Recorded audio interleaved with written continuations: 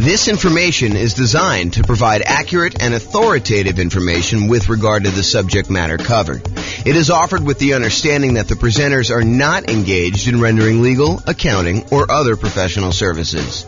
If legal advice or other expert advice is required, the services of a competent professional should be sought. Welcome to the Oklahoma City Real Estate Investing and Real Estate Financial Planning Podcast. Learn all about investing in real estate in Oklahoma City, Oklahoma, with a combination of real estate financial planning and modeling with numbers specific to Oklahoma City. Plus syndicated, more generalized recordings of live and pre-recorded real estate investing classes, not all of them specific to Oklahoma City. Be sure to stay tuned after the podcast for a message from our sponsors.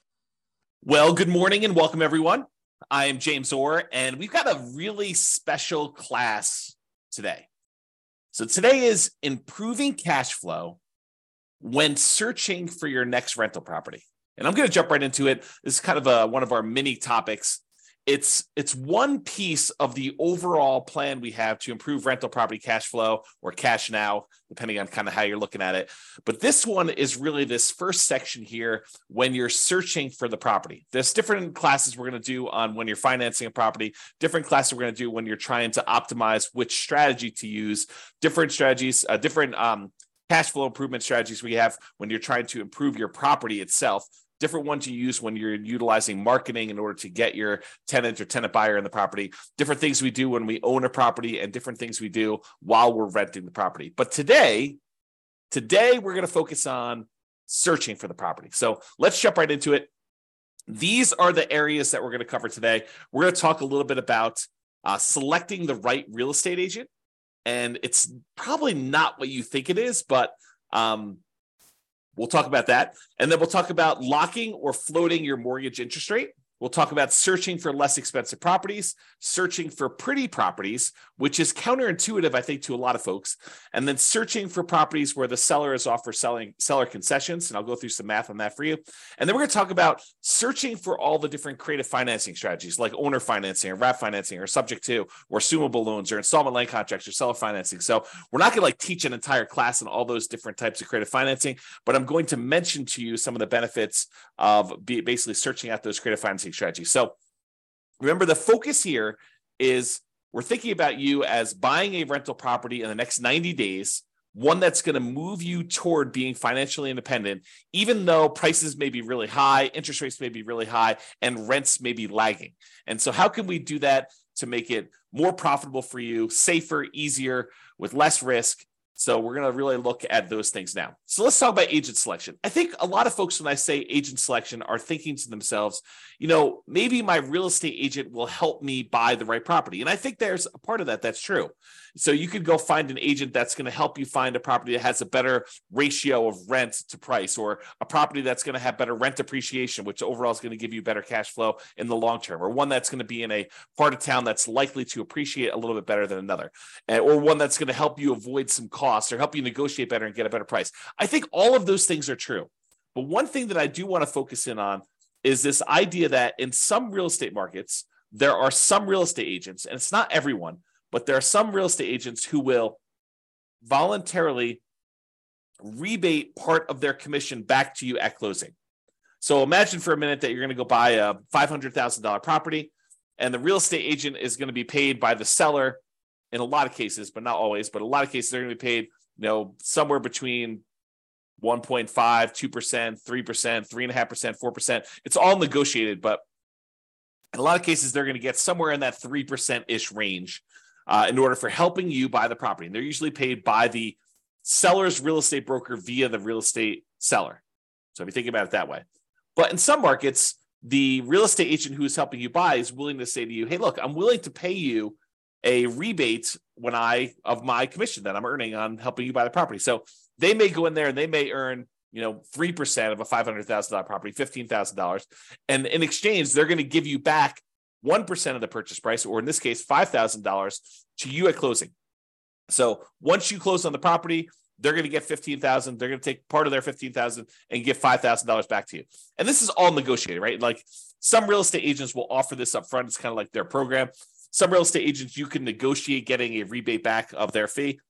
And so it's just something to think about. So what I want to talk to you about is why this might be in a cash flow improvement. At first, you might think, well, I'm just getting part of my down payment back.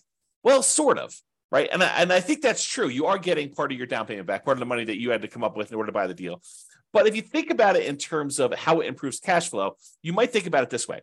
So it's almost like if you got $5,000 back on a $500,000 purchase, it's almost like getting $400 more per month back for a year, plus a little bit more. I mean, $400 per month for a year would be $4,800, and you got $200 extra. So it's really like getting $400 more back. And then at the end of the year, maybe rents have gone up a little bit, and you're not, if you were $400 a month negative, then maybe rents go up a little bit, and now you're not quite as negative after that. So you could look at this as offsetting some of your negative cash flow. If you've got negative cash flow on your property, ideally, we're trying to get you to the point where we can improve it all these different ways where you have very little or no negative cash flow or significantly positive cash flow, depending on your market conditions and where you are and what you're putting down and what your strategy is and how you're doing all this stuff, because a lot of it's variable. But ideally, if you were buying a property and let's say hypothetically it had $400 a month negative cash flow, but you're able to get this $5,000 rebate back from your real estate agent, then for the first year, you're kind of break even. And then after that, maybe rents have gone up. Maybe maybe you're renting a $2,000 a month property or a $3,000 a month property, and maybe rents go up by 5%. I mean, I think that's probably a pretty aggressive growth rate, although we've seen more than that recently. But I think over a long period of time, that 5% per year is pretty aggressive. But if you got 5% on a $2,000 a month property, if I'm not mistaken, that's $100 a month. Now your cash flow is not $400 a month negative; it's only $300. And if you're on a $3,000 property, 5% improvement in cash flow. If I'm doing my math right, is $150. Now you're not negative $400, you're negative $250. So this could help get you over that first year of offsetting some pretty significant negative cash flow. Or if you have positive cash flow, it's a way to improve cash flow for the first year, if you think about it that way. Or a totally different way of looking at this, which I think is the one that most people are not finally attuned to, is you could take that $5,000 and instead of applying it directly to offset any negative cash flow or improving cash flow in that first year, you could say, I'm going to take that $5,000 and I'm going to use it to buy down the interest rate to improve cash flow on the loan I'm getting. Now, you may need the $5,000 upfront to kind of pay this to the lender when you go to closing, but you're getting it right back after you close as a rebate from the real estate agent in this example. So you may put up $5,000, buy down your mortgage interest rate, knowing that after closing, you're going to get $5,000 from your real estate agent, which could help offset the money you had to put up to do that. So how much improved cash flow will buying down the rate for $5,000, how much will that improve cash flow? Let's take a look. So this is a sheet that one of the lenders I worked with locally here, his name is Matt Weaver with Excel Financial, but he just sends over a sheet showing you kind of what rates are. And this happens to be the rates that he sent over earlier last week. And so I just pulled it up. It happens to be for a $500,000 property for a well-qualified buyer. I believe they're putting 5% down. So this one shows you, I'm not going to go into all the detail. I probably should do a whole class on how to analyze these. In fact, I think it's on the schedule for doing financing. So this one, though, shows you basically how much you had to pay in order to get an improved rate. So this shows you what your interest rate is. So if you decide, hey, look, I want to get the rate from my lender by not putting in any extra money. Like you could go to lender and say, look, what is my rate today if I don't pay you any extra points or extra fees? And they'll say to you, well, it's somewhere between 6.75 and 6.875 is what the rates were at this particular recording. And they vary all the time. And the amount you pay to buy down these things vary all the time. I should mention that too. But right now, if you take 6.875, you're going to get a small $618 credit at closing from your lender. Okay, so you'll get a credit. If you decide to pay $741, you could get 6.75. But what's interesting is if you choose to pay, a little bit more than, $4,000 and change, basically it's this $3,867 plus this 618, you can go from having a payment of, so whatever that is, $4,000, it's less than the $5,000 you're getting as a rebate.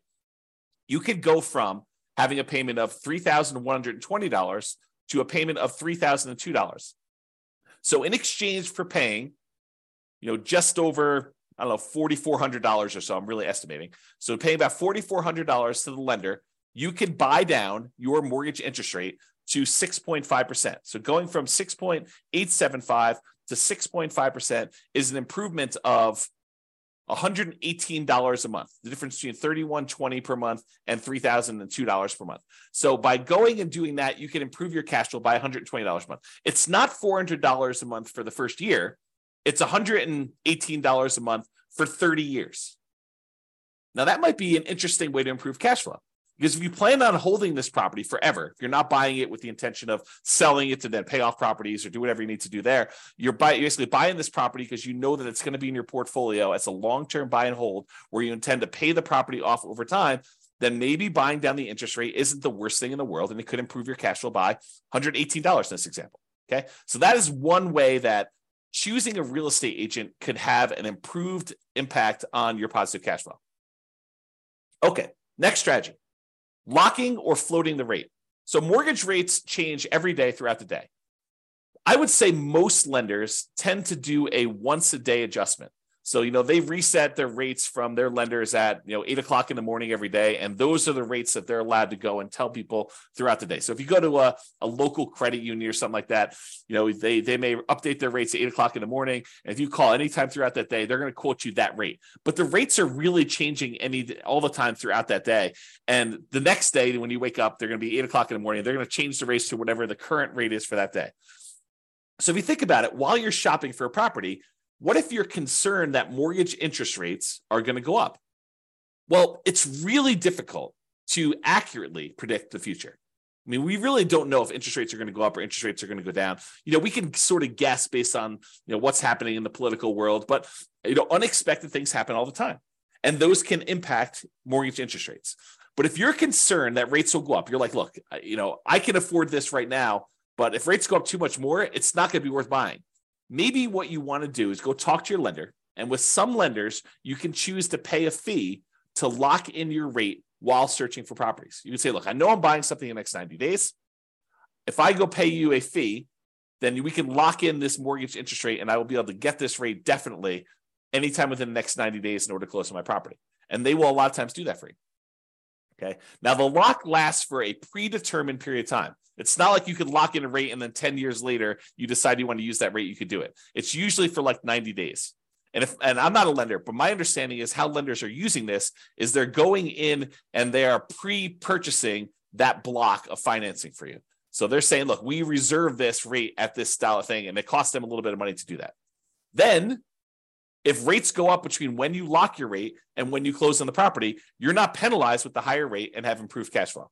So this is thinking about, how we're improving cash flow by doing this. So you do that. If rates go down though, like let's say you lock in a rate and then rates happen to get better while you're under contract, some lenders will allow you to take advantage of some of the drop, not usually all of it. So if rates drop by half a point while you're under contract, they may only give you half of that. Okay, so talk to your lender and understand the details of this when you're going to do it. Now, where this becomes especially helpful is when you're buying new construction properties, where it could take months and months and months between going under contract to buy the property and when you actually close on it. So imagine you go under contract and the builder tells you, okay, this is going to be a 9-month build time. The property will be ready 9 months from now. Well, a lot can happen to interest rates between when you go under contract and you think you know what the monthly payment is going to be, and 9 months later when you're closing on the property and they're delivering it to you, and rates are very, very different between then. So this locking the interest rate can help eliminate some of that interest rate for you. Now, you're going to want to talk to your lender because sometimes locking for a very long period of time is more expensive than what you perceive the risk to be. Now, if rates really jump up, it could have been a really good value play for you to go buy that. But a lot of times we don't know. And so you want to talk to your lender and say, what's the cost of me locking the rate for 90 days or 6 months or whatever you're going to do, and try to work out a plan to see what seems like a good value for you to do that. Let me take a beverage drink here. Okay. So, and this one seems obvious, right? The strategy of looking for less expensive properties. In theory, you think, hey, searching for and buying a less expensive property often means that the monthly payment and the taxes and the insurance on that property tends to be a little bit lower. So if you're able to get similar rent for a lower priced property, that can improve cash flow. And I agree with that. As a really, really rough rule of thumb, for every $10,000 less of an expensive property that you buy, it saves you about $50 per month less in mortgage payment. So if you've downloaded the world's greatest real estate deal analysis spreadsheet and you've analyzed a few deals and you kind of have a feeling for, if I buy this, whatever it is, 400, 500, 200,000, $1 million property in my marketplace, and if I get this rent, I'm going to have $100 a month positive cash flow or negative $200 a month positive cash flow. You could think to yourself, okay, well, I know what a deal is at $500,000 as an example, and I get $2,000 a month rent. If I go buy a $490,000 property, well, that's going to be about $50 better cash flow.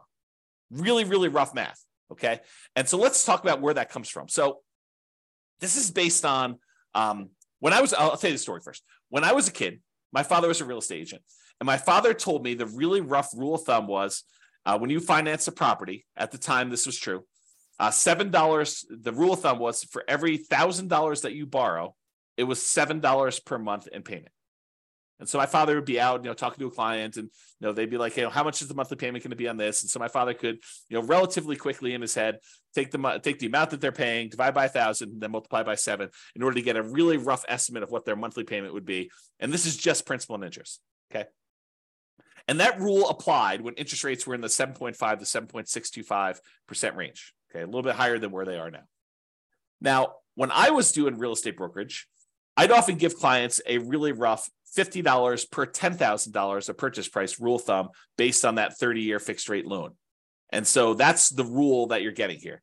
And that's relatively fairly accurate between 4% interest rates and 6% mortgage interest rates for doing some really rough estimating. It's not exact. It's not like, hey, lender, James told me that if I go and I buy a $10,000 less purchase price property, then my payment's going to be $50 better. No, they actually do the math and they calculate it out. They don't use this rule of thumb. But if you're out shopping for a property, this is pretty helpful, right? You can say, look, this is about the same as this deal I was looking at before. I know what the cash flow was on that. This property is $20,000 less. Therefore, it's going to be about $100 more in positive cash flow. Really rough rule of thumb. Now, this is just principal and interest. Doesn't take into account taxes or insurance or maintenance or anything like that in there. It's just the principal and interest part of the loan, and it's a 30-year loan.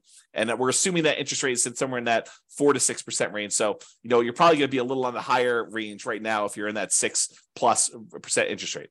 So it can also be used to estimate how much that cash flow changes. I kind of mentioned that. So if you're wondering where this comes from, here is the actual chart showing you how much a monthly payment is on a $10,000 loan, 30-year loan at $10,000. So it shows you, if you were getting a 2.5% mortgage interest rate, it'd be about $40 a month. Where it gets about 50 at 4.375, it's about $50 exactly. At about whatever this is, almost 6%, it's about $60 per 10,000 exactly. And you can see it goes all the way up here, like I did, all the way up to 10% mortgage interest rate. And at a 10% rate, it's, high $80 for doing that. So you can get a rough idea of what those numbers are if you want to look at them. Okay. Let's talk about seller concessions. So seller concessions is when the seller agrees to contribute some money towards your closing costs. A lot of people think of this as this would reduce how much money I need to bring to closing because it helps cover, things like closing costs or my share of title insurance or, my share of the loan costs or whatever it is. So you could think of it that way. But you can also think of it as a way to reduce your mortgage interest rate. Remember we talked before about getting a rebate from the real estate agent and being able to buy down the interest rate? Well, you could use seller concessions in order to buy down the mortgage interest rate in order to improve cash flow. So let's say you're prepared, you've got enough money to do your down payment, you've got enough money for all your closing costs, and now you're thinking, okay, I really want to improve cash flow. One way to improve cash flow is to say, I want to look at properties where the seller is offering some type of seller concession, which will allow me to use the money they're giving me to buy down the interest rate by whatever amount that was. So if you remember from the real estate agent rebate example, we talked about a $5,000 kind of buy down, a rebate would allow you to buy down the mortgage interest rate such that your improved cash flow by $118 per month for the entire 30-year period.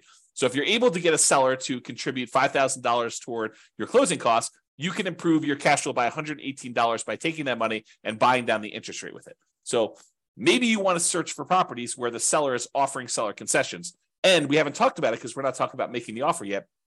But this can also apply to when you're making an offer.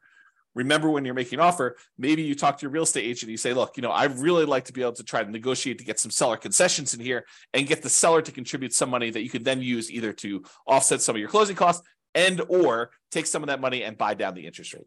Okay. All right. Let's talk about pretty properties, kind of building on this theme.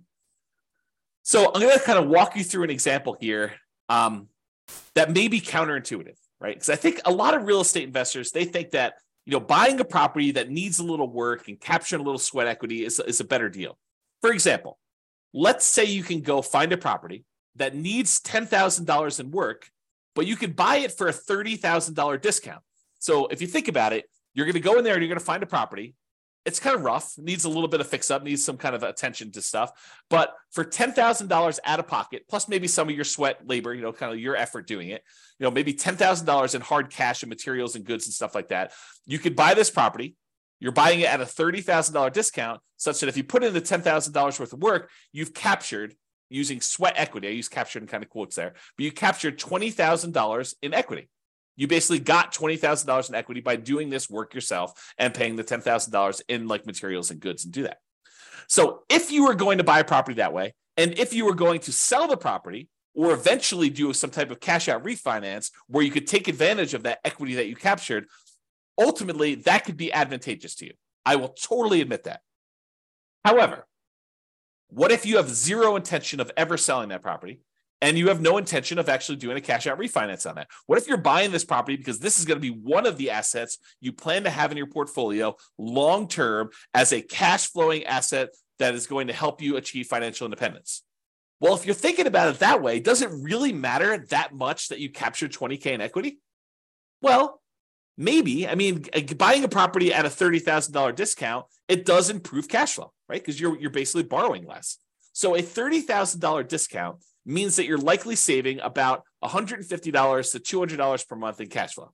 How do we figure that out? Well, it's that rule that we just talked about, right? It's this little chart that we showed, how much you save on a $10,000 payment. Well, if you're buying a property for $30,000 less, it's three $10,000 groups. And we estimated, at this 6.25% interest rate, it's about $60-something, low $60 a month. So times three, because we got three of these, and that's about $180, maybe $190 a month. So I'm estimating here that it's in that $150 to $200 per month cash flow range. And it depends on the interest rate, what it's going to be, okay? Because we're borrowing less, okay? That's how we got that number. But what if instead of doing that, because $150 to $200 a month isn't bad. But what if instead of doing that and finding a property that needs work and having that extra $10,000 that we have to have on the hand in order to do the work and then doing all the labor ourselves and kind of putting in all effort, what if instead of doing all that work, we said, look, I'm just going to find a pretty house that doesn't need any work. And I'm not going to worry about getting a discount. I'm just going to buy a house that looks nice, is ready to go, it's rent ready, or I'm ready to move in and live there for years and no matter, whatever we're doing there. And I use that $10,000 that someone else might use to do the work and capture $20,000 in equity. And I'm going to take that $10,000 and instead of doing work, I'm going to buy a pretty house and I'm going to use that money to improve my interest rate, to buy down my interest rate instead. What does that do for cash flow? Well, that's interesting. So using that same chart I got from my lender, instead of using the $4,000 or so that I used before when we had that rebate from the real estate agent, I said, well, I could pay about $10,000 as a discount. And that improves my interest rate from, somewhere in this 6.875 to 6.75 all the way down to 6%. So I bought down my interest rate for a 30-year loan for the entire duration of the loan. It's not a temporary buy down. This is a buy down for the entire loan. But I do that, and now my payment goes from $3,120 a month to $2,848, an improvement of $272 per month. Now, before, if I had done the work, I would have had more equity. But what does equity do for me? If I'm keeping the property long-term to buy and hold, it doesn't really help me at all, right? It does improve that cash flow because I bought it for $30,000 less. But instead of taking that $10,000 to capture $20,000 in equity, I took the same $10,000 and I've now improved my cash flow by $272 a month instead of about $180 a month.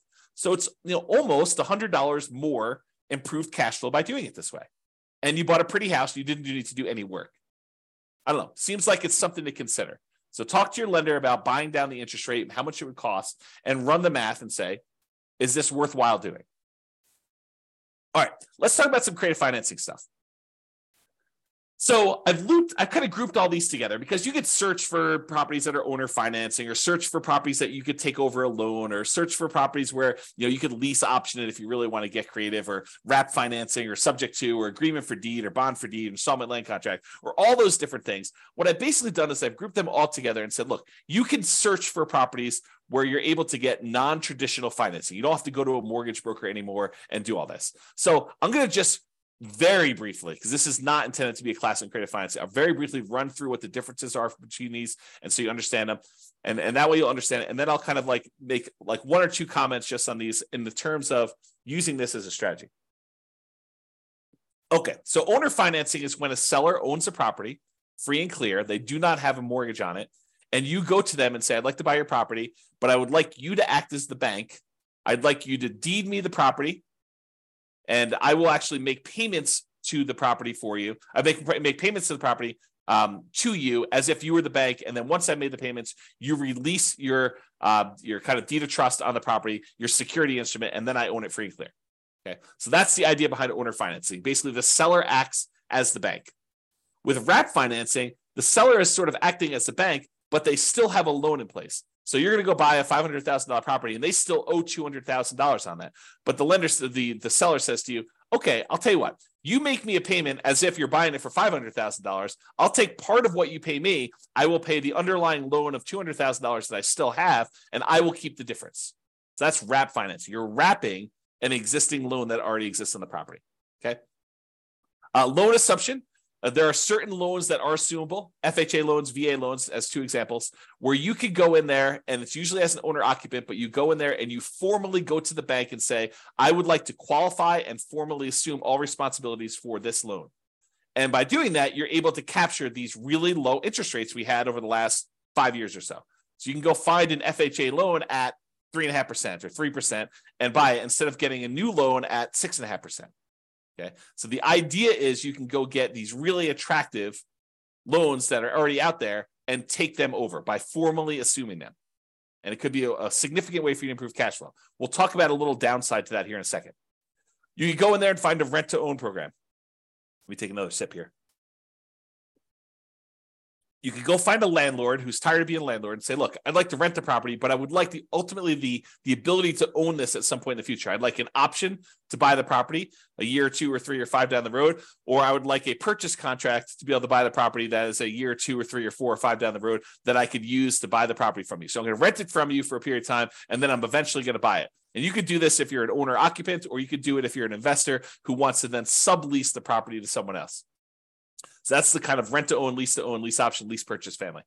And then you have the agreement for deed, bond for deed, contract for deed, installment land contract. This is sort of like a car loan where you don't get ownership. You don't get title to the property until you fulfilled your obligation, but you have a contract in place that says, if you make these payments for this period of time, at the end of that period of time, I will then give you a deed for the property.